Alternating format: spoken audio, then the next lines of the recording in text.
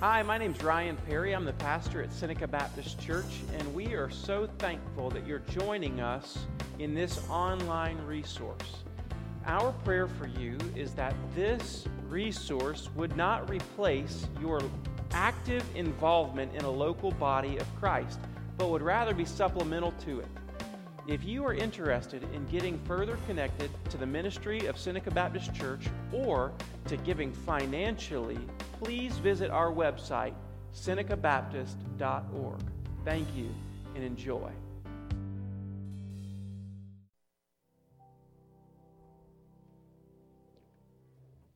Thank you, choir.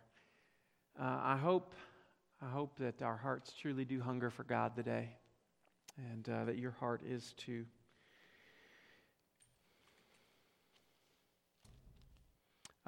The gentleman who did our call to worship is Dr. Hemphill, Dr. Ken Hemphill. God has brought Dr. Ken Hemphill and his wife, Miss Paula, to our church, and they have become members of our church. And he has pastored for a long time, served in most every function inside of the Southern Baptist Convention that you could, whether it was a seminary president at Southwestern Seminary for about a decade, or the North American Mission Board, or Lifeway. He's written for Lifeway a good bit, and he's also pastored churches, and I'm sure that I'm missing something, but he's a great gift of God to us at Seneca Baptist. He will actually be preaching the next 2 weekends, and so my wife and I get to go on a late Valentine's vacation in a couple weeks, not this Monday, but next, and we're not taking any children. To God be the glory, great things He has done. So anyways, Dr. Ken Hemphill is going to be preaching. I'm going to be with you. So listen, I know how it goes. When the cat's away, the mice will play. When the pastor's out of town, ain't nobody shows up. I'm going to be here both weekends. I'm just not going to be preaching, but I'm going to be taking roll, okay? I know where you sit as good Baptists, so I'm going to be I'm watching you. So come. It's going to be a blessing. Dr. Hemphill is going to lead us well and preach well the next couple weekends, and I'm excited about that. And so there you have it. I'm looking forward to it. We're in Luke chapter 22, verses 47 all the way down to 62. And what we have read through today in this passage is two very bitter, hard passages lumped together. Very difficult. The reason they're so difficult is because it's very easy to find myself in them. It's very easy to find myself in them. And so as I've been preaching or praying through this to preach this, one of my prayers is, God, prepare me for the message. Prepare me for the message. Don't just prepare the message for me to preach, but prepare me for the message. And in doing so, I find myself in this passage in far too many places. Far too many places. And none of them are wonderful. None of them are wonderful. And so as we look at this passage today, we're going to look at 4 different groups of people and their responses to Jesus. Their responses to Jesus, and then we're going to see what God could teach us through each of their responses. But there's a lot of interconnectedness over the past few weeks as we've been preaching through Luke chapter 22. There's a lot of connectedness, and so I want to just go back and point backward to some different things. Verse 47 says, while he was still speaking. What is he speaking about? Well, he has just been in the Garden of Gethsemane praying, and he goes off to pray a distance, a stone throws distance from his disciples, and he comes back and his disciples are doing what? What some of you are doing right now, right? And so he finds some of his disciples sleeping, and he says, rise and pray that you may not enter into temptation. And so while he was still speaking, this happened. And then we hear about Judas. And when we hear about Judas in just a moment, we have to remember that as Judas betrays Jesus, that all of this was predicted or foretold earlier in chapter 22, where in verse 3 it says that Satan entered into Judas called Iscariot, who was a number of the 12. So we see this connection. Then somebody pulls out a sword and cuts off the ear of Malchus, the servant of the high priest. And we see the connection because back in verse 36, we see Jesus mention a sword, and they say, we have 2 swords. And he says, that's enough. And so we see a lot of connectedness in this passage. Pray that you may not enter into temptation. And what do they see right after Jesus reminds them of that? They see temptation. Back in chapter 22, verses 31 to 34, Jesus says to Simon, Peter, Satan has desired you, demanded to sift you like wheat, but I've prayed for you that your faith may not fail, and when you return, strengthen the brothers. And so we see a lot of connectedness in chapter 22 that's going to be helpful for us today. So the first person I want to look at, the first person who responds to Jesus is this man named Judas. So let's read verses 47 and 48.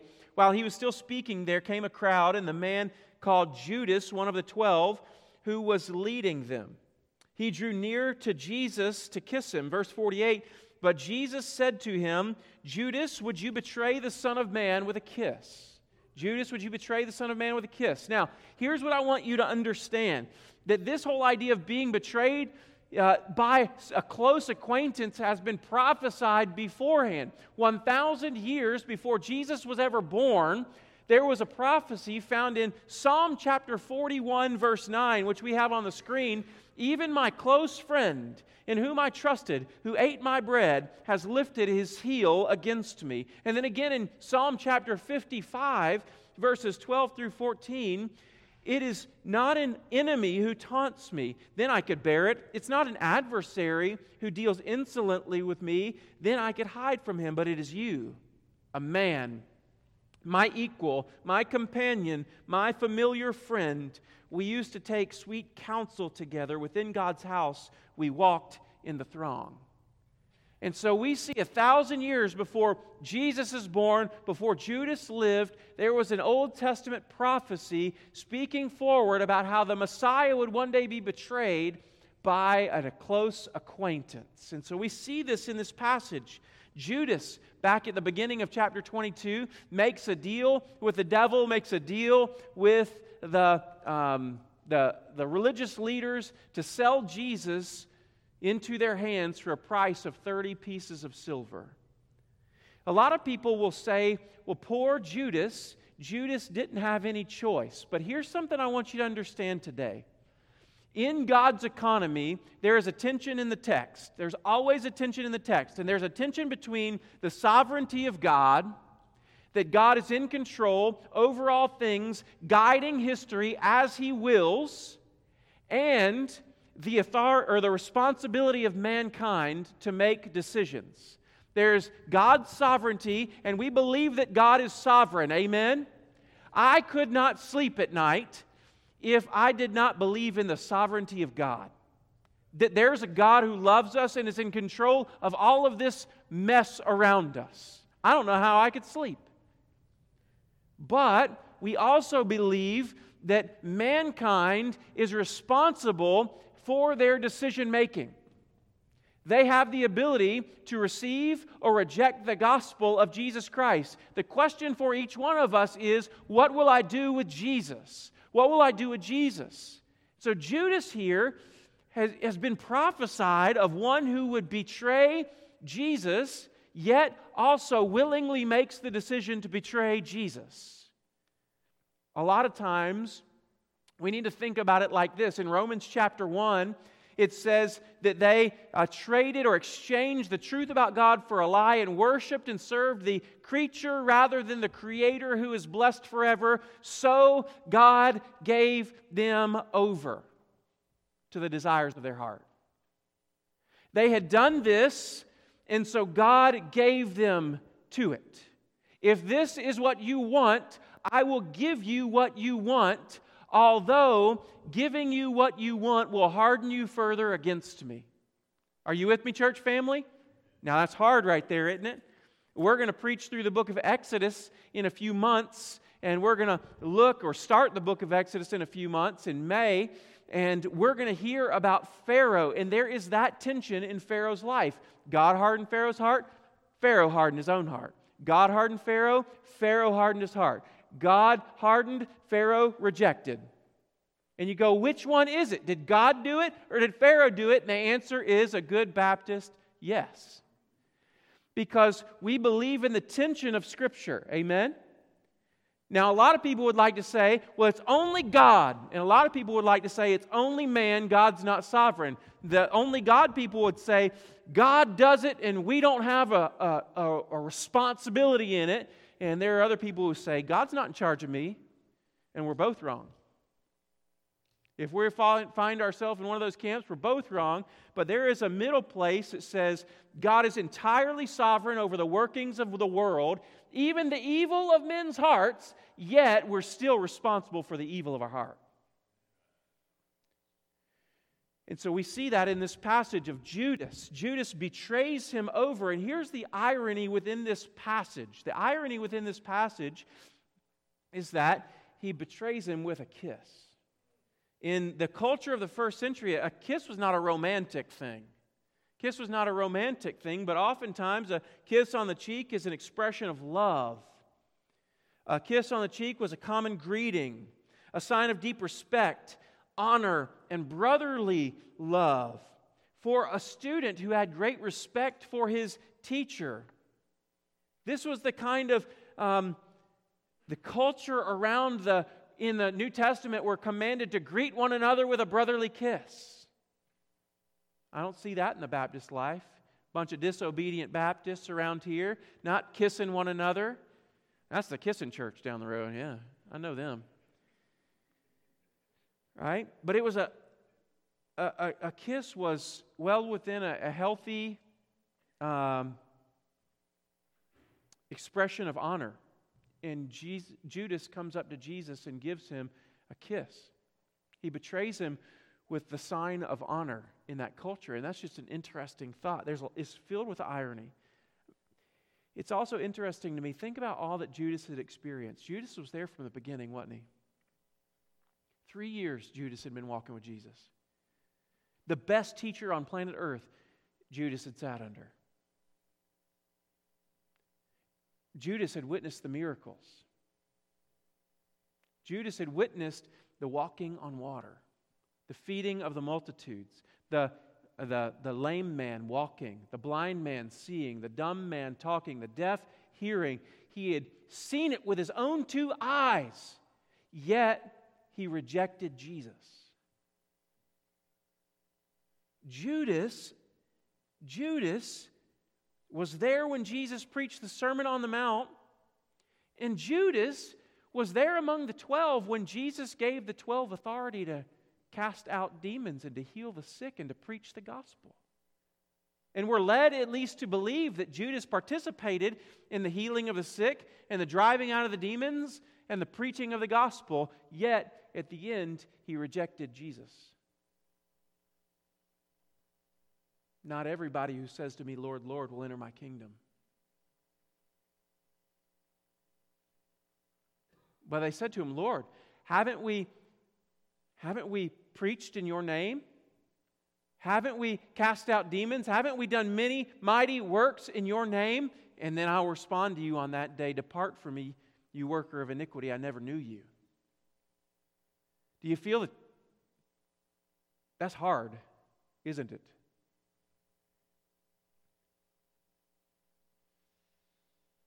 There is this idea in the passage that all of the spiritual activity that Judas was a part of, all of the teaching that he sat under, as great as it was, all of that could not change his heart or did not change his heart. So, 3 years, Jesus had been closely acquainted with Judas, yet Judas, 3 years later, rejected Jesus for something else. I told our SCA 7th grade and 8th grade chapel the other day that it's not about how you start, it's about how you finish a race. It's about persevering to the end.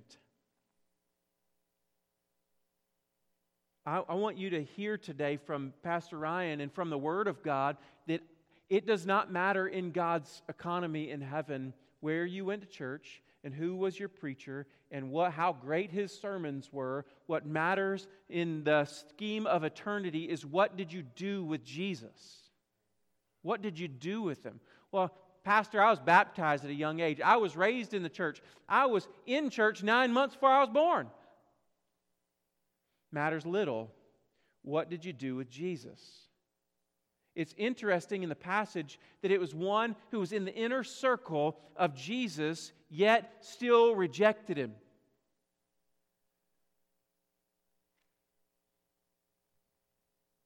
And we have Judas in this passage. The Proverbs says in Proverbs 27:6, faithful are the wounds of a friend and profuse are the kisses of an enemy. This was a sign of deep respect and honor used to betray and murder Jesus, our Lord. So we see Judas, and we feel the warning. Don't get comfortable because of your upbringing, because of your education, because of your training. Don't be comfortable there. The second group of people is the disciples. Look at verse 49. And when those who were around him saw what would follow, they said, Lord, shall we strike with the sword? How many of you resonate with these people? You resonate with these people. You're like, oh, let's go get them. Somebody comes after your Jesus, we're like, let's fight. I want you to understand that in this passage, they have a sword, they see what's about to happen, and they say, shall we strike with the sword? And one of them leaps forward and cuts off a priest's ear. Now, the book of John tells us who the one was. Tells us the one was Peter. And we know Peter Peter was a fisherman, not a swordsman, right? Because he did not intend to hit his ear. Amen, somebody. It's a good thing he was bad aim. Now, what I want you to see in this passage is that the disciples still were unaware of the intent of Jesus. He had said over and over again, I'm going to Jerusalem. I will be betrayed. I will be handed over into the hands of sinful men. I will be beaten and mocked and crucified. I will die and rise again. Yet in this moment, the disciples did not revert to their spiritual life or the Holy Spirit living inside of them, but rather they tried to take matters into their own hands. Tried to take matters in their own hands. Just a warning, beware of the thinking that I have to take kingdom matters into my own hands using my own means in my own strength. One of the downfalls of church in our history, some of our lifetimes, is that the world's ways have infiltrated God's kingdom. And so what we've tried to do in the church is to baptize a secular mindset or a secular methodology and make it Christian by adding Scripture to the end of it.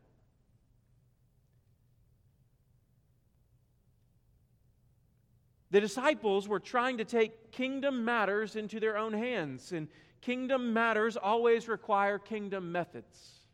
Always.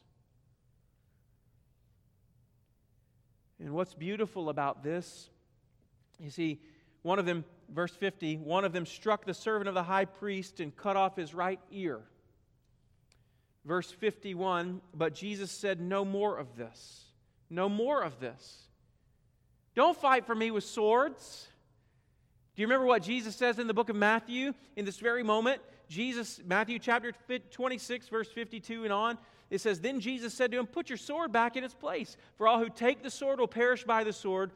In other words, I've got a better way of fighting. I got a better way of fighting. He says, do you think that I cannot appeal to my Father, and He will at once send me more than 12 legions of angels? But if I were to do that, how then should the Scriptures be fulfilled, that it must be so? I'm going to say something kind of interesting today. I'm all for preaching the gospel, but I want you to hear me say that Jesus doesn't need defending.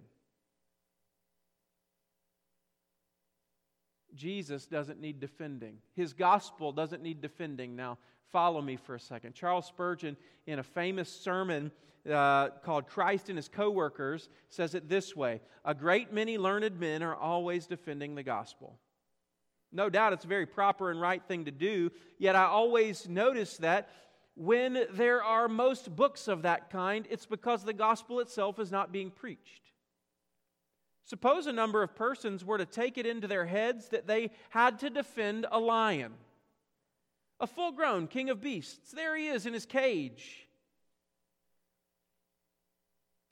And here come all the soldiers of the army to fight for him. Well, he says, I should suggest to them, if they would not object and feel that it was not humbling to them, that they should kindly stand back and open the door and let the lion out. I believe that would be the best way of defending him. For he would take care of himself, and the best apology for the gospel is to let the gospel out.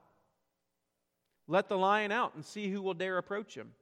The Lion of the tribe of Judah will soon drive away all his adversaries.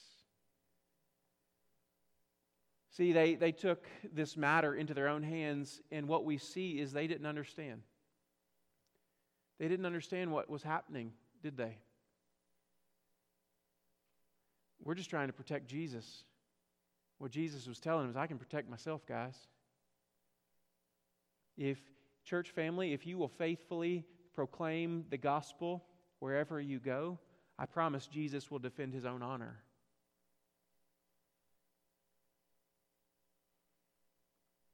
So we see Judas, we see the disciples, we see the captors.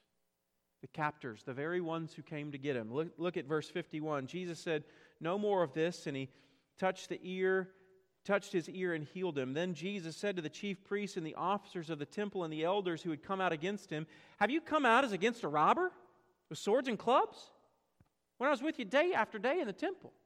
Jesus has now been in Jerusalem for a period of time, teaching in the temple every day, and he's saying, "Why didn't you come to me there?" Have you ever noticed that sin always loves working in secret? Always. Sin loves the darkness. It thrives there.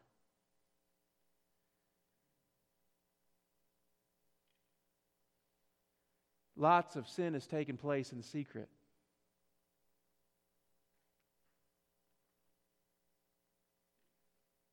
Jesus says, "But this is your hour." Darkness is your hour and the power of darkness. Jesus says, yes, you're being used. You're being used as a pawn in a plot that's bigger than you are. This hour of darkness is bigger than you, and it's bigger than my disciples. This hour of darkness is a cosmic spiritual battle. It's taking place between the cosmic powers of good, Jesus Christ, the Godhead, and it's taking place between them and the cosmic powers of darkness. And you have been dragged into it, and I see whose side you've chosen.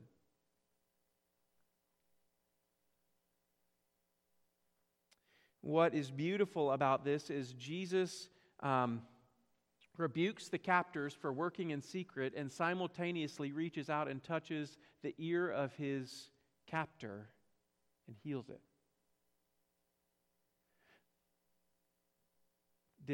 Did Malchus deserve the grace that he just received?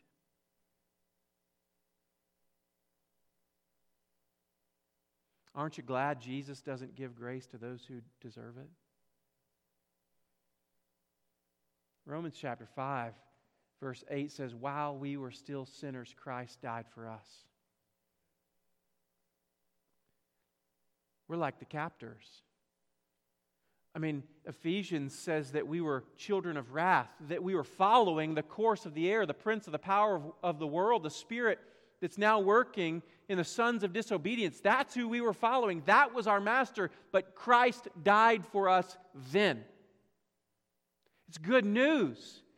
It's good news that the very one who is arresting him has also received the grace of God. It's good news for you and me, isn't it? It's good news for the world that we can be saved. Why can we be saved? Because God looks down from heaven and He says, "Oh, that's got potential right there." No, that one needs me most. Jesus said, "I didn't come for those who think they're righteous. I came for those who know they're sick." I came as a doctor, as the great physician of the world, and I came to heal the sin-sick soul. Do you know your sickness? Pastor Ryan, I'm doing pretty good.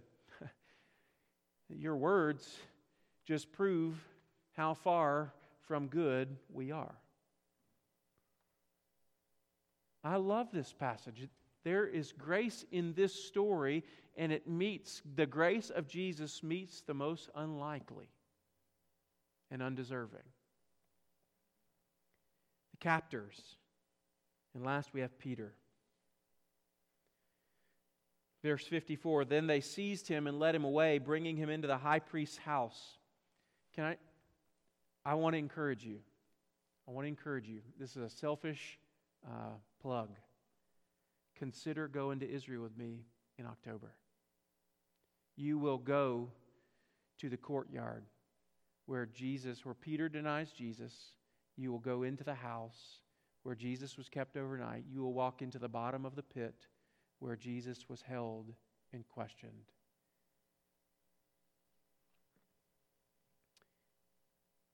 And Peter, it says, was following him at a distance. First problem. Peter, an overlooked phrase, Peter was following him at a distance.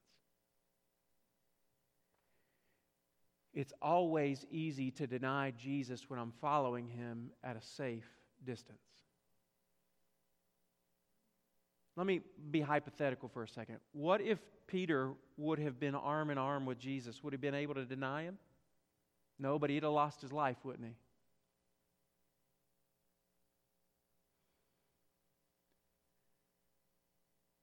Peter denied Jesus 3 times over the course of this passage. The first was a servant lady. Weren't you with him? Woman, I do not know him. Verse 58, a little later someone else saw him. You're also one of them. But Peter said, man, I am not. Verse 59, after an interval of about an hour, this only took an hour. 3 times in an hour. 3 strikes and you're out, Peter. Didn't take very long.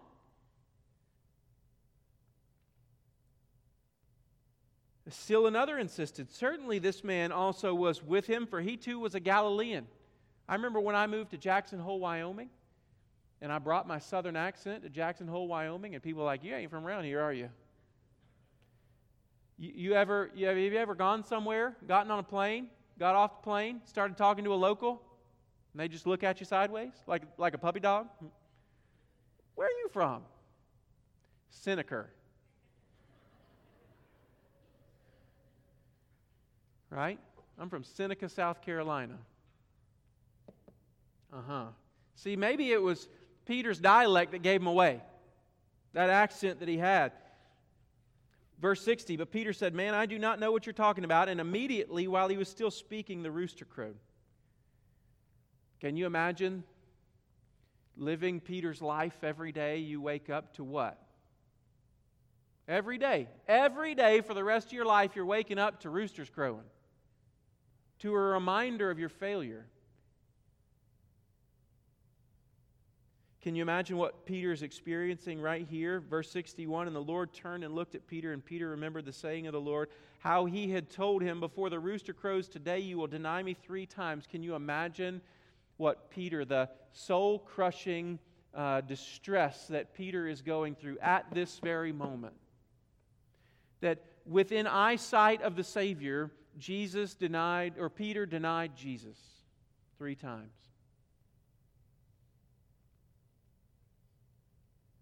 Verse 62, and he went out and wept bitterly. Do you know Judas went out and wept bitterly too?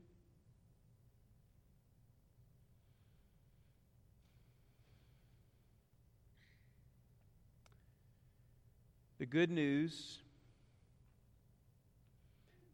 in Peter's life is that in John chapter 21, Peter is restored by Jesus. On a little beach, under a little tree. There's a church there now. It's called the Primacy of Peter. Right on the shore of the Sea of Galilee, the northern shore. And you remember the story. Peter, do you love me? Yes, Lord, I love you. Good. Feed my sheep. Peter, do you love me? Yes, Lord. Did he forget? Did he not hear me? Of course I love you. Good. Tend my lambs, Peter. Peter, do you love me more than these? Yes, Lord. You know all things. You know that I love you. Good. Feed my sheep. Peter denied Jesus 3 times. Jesus restored Peter fully. The rooster was from that day forward a reminder of his sin and a reminder of the grace of God. It was a reminder of his failure and a reminder of Jesus' faithfulness. Peter, I've prayed for you that your faith may not fail. Peter, I did not say that I would save you from your test or your trial, but I said that I would pray for you that your faith wouldn't fail in the middle of the trial. I did not tell you, Peter, that I would rescue you from the moment, but rather I'd rescue you from failure. Isn't that good news? Isn't it good news that Jesus right now is praying for you that your faith may not fail? And it's the prayers of Jesus that hold you.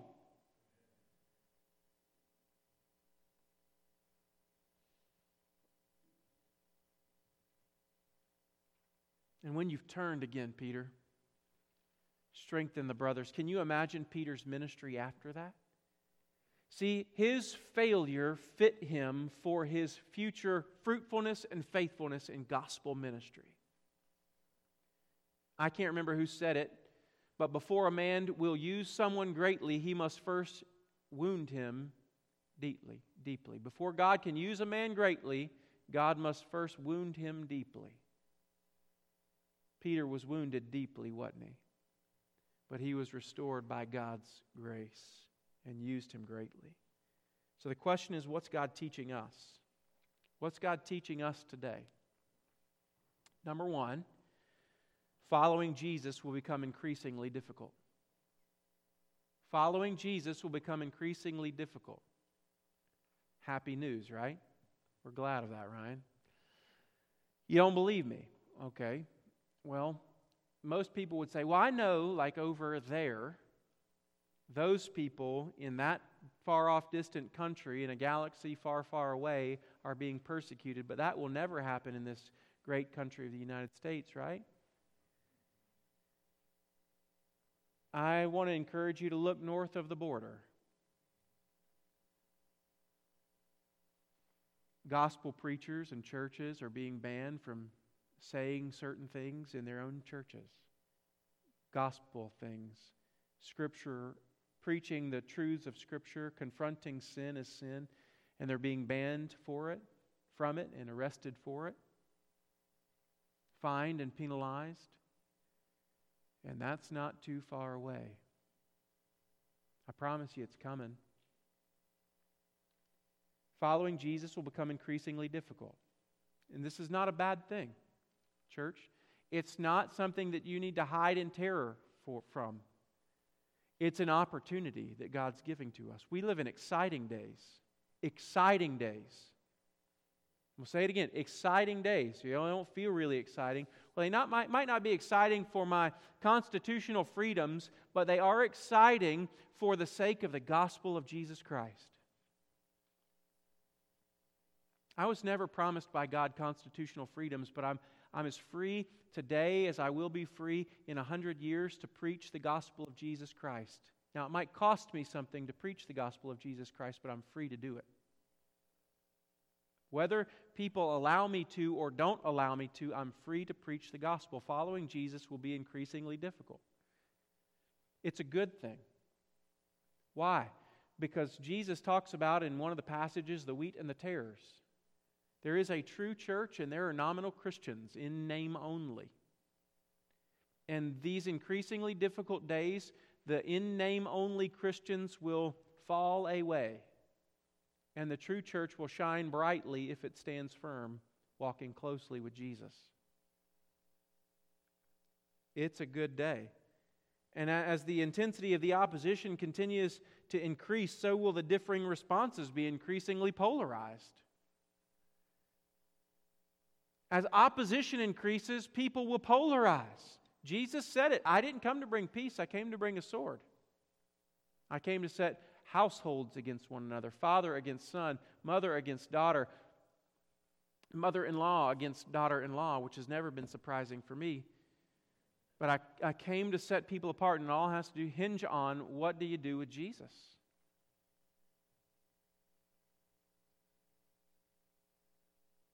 What do you do with Jesus? A pastor named Colin Smith says, when you get close to Jesus, one of two things will happen. Either you will become wholly His, or you will end up, I think we got this on the screen, Mr. James. Is it up there? Oh, I got Luke 22. I'm sorry, I left that on there today. When you get close to Jesus, one of two things will happen. Either you will become wholly His, or you will end up more alienated from Him. Among those who hate Christ the most, some once professed to trust Him. His claims are so exclusive, His demands so pervasive, that in the end you must either give yourself to Him completely or give Him up altogether. There is no middle ground.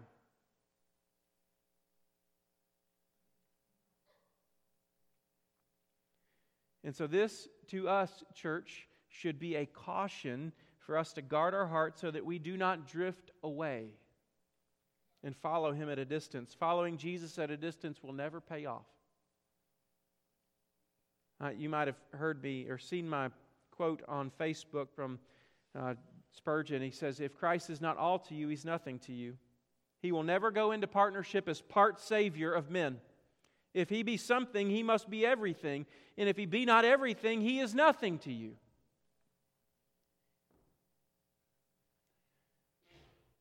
It will get increasingly difficult to follow Jesus.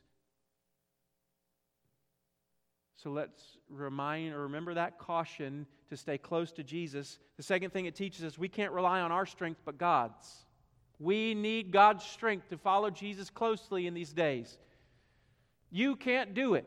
Satan's been fighting against mankind for a long time. He's smarter than you and stronger than you, and he will whoop your tail every day. But God promises to walk with us and to strengthen us and to equip us for such a battle. And we need to walk in this world in the strength that God provides. Amen? Peter, Satan demanded to sift you like wheat, but I have prayed for you that your faith may not fail, but when you've returned, strengthen the brothers. He goes into the Garden of Gethsemane and says, pray that you may not enter into temptation. Why pray? Because there is a reservoir of God's strength that is available to His children. If we would call out on Him, He will pour it out to us. Amen. Just amen to myself. We need the strength that God supplies. We are far too weak and far too frail to live the Christian life alone. Third thing we learn is that grace abounds in this story. Grace abounds in the middle of betrayal and failure. Isn't that good news? Christ is faithful. Christ is faithful. Last thing we learn is following Jesus is of supreme value. Following Jesus is of supreme value. It is worth it no matter what it might cost you.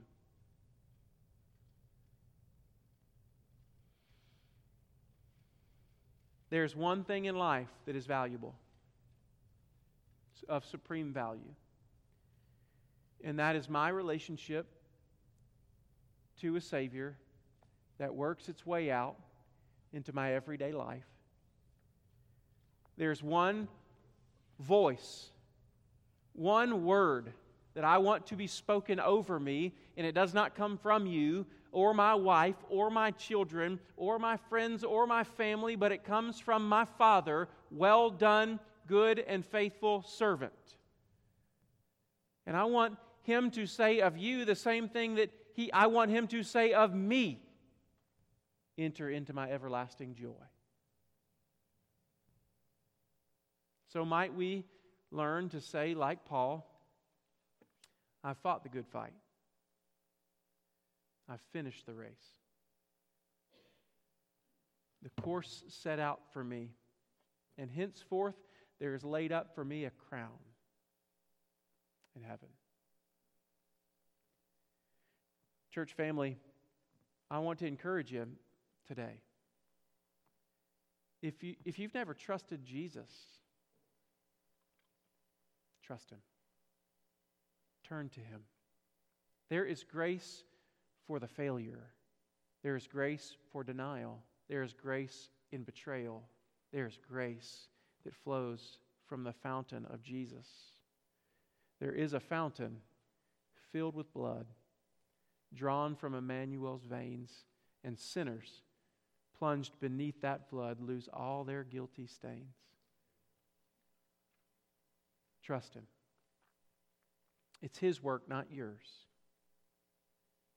Maybe you've run away. You've followed Jesus at a distance, and you're experiencing the payoff. Turn to Him. Repent of that sin and run to Him and grab onto the fringe of His robe. Grab His arm, grab His hand, and let Him hold you. Maybe you've got a wayward child, and you've been praying for that wayward child for a long time. Let me tell you, there's hope for the wayward child because there was hope for Peter. Maybe if you have a wayward child, it's time for you to come and cry out to God here at this altar. Bring that wayward child or family member, parent, to the feet of a gracious Savior. Beg Him to restore them once again. And church as a whole, it's going to get hard. But it's an opportunity for faithful gospel proclamation in the days ahead. Might we shine brightly and let the lion out of the cage. Let him defend himself. Let's pray. As your heads are bowed and as your eyes are closed, you have an opportunity to come forward. Maybe you want to come and kneel at the altar. I'd encourage you to move. Bring a child, bring your own sins or failures, bring these things to Him. The altar is available for you. Father, we come to You tonight and we pray, or today, and we pray. We pray that Your Word would seep deep down into the crevices, the dark places of our heart, and Your Word, the light of the glory of the gospel in the face of Jesus Christ, would expose the darkness of sin in my heart. It would bring it into the light, and You would deal with it. The grace of Jesus might superabound in the light of our sin. Father, forgive us when we fail You. Father, help us to not follow You at a distance. Help us to not try to defend that which we're not called to defend, but help us to unleash the gospel of Jesus Christ like a lion so that the gospel might go out and has the power to save souls. As following Jesus gets tough, help us to be faithful. Strengthen us with all the grace of God, with power from on high. Fill us with Your Holy Spirit, and use Your church. In Jesus' name, amen. Would you stand?